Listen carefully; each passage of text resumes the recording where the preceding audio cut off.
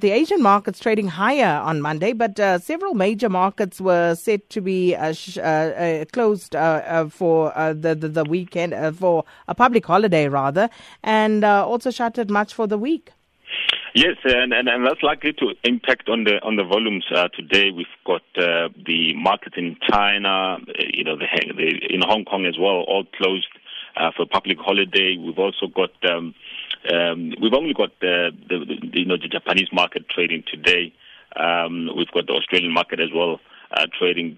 In Japan, we've got the Nikkei up 0.1%.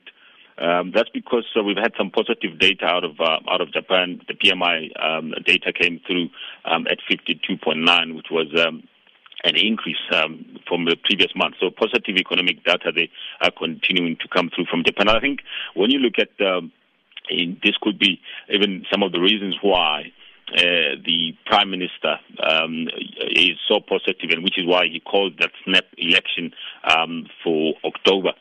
He's very confident that he's going to do very well during that elections. And I think when we look at this positive economic data that continues to come from Japan, certainly it looks like he's right to be confident about winning those elections come the 22nd of October.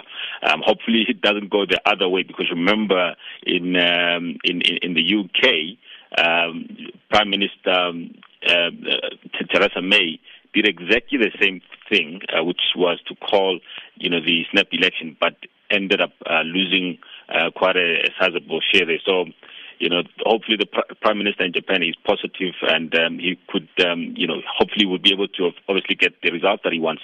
But of course, we'll continue to see the economic data there from Japan very positive, and I think that's supportive of that move that he made. Australia also positive. We've got the likes of BHP Billiton trading up 1.4%, 0.8% highest where the ASX 200 is trading at the moment. So a positive start to the quarter, as I said, I think to the week. As well, so hopefully we get to continue into the JSE. We've got the dollar continuing to strengthen against a number of currencies. They're strong against the euro. The euro, one of the worst performers against the dollar. That's obviously after those developments in Catalan. We saw yesterday some violent clashes between the Catalonians and the police, resulting in apparently up to 800 people reported to be injured after those clashes with the police. Also strong against the yen is the dollar.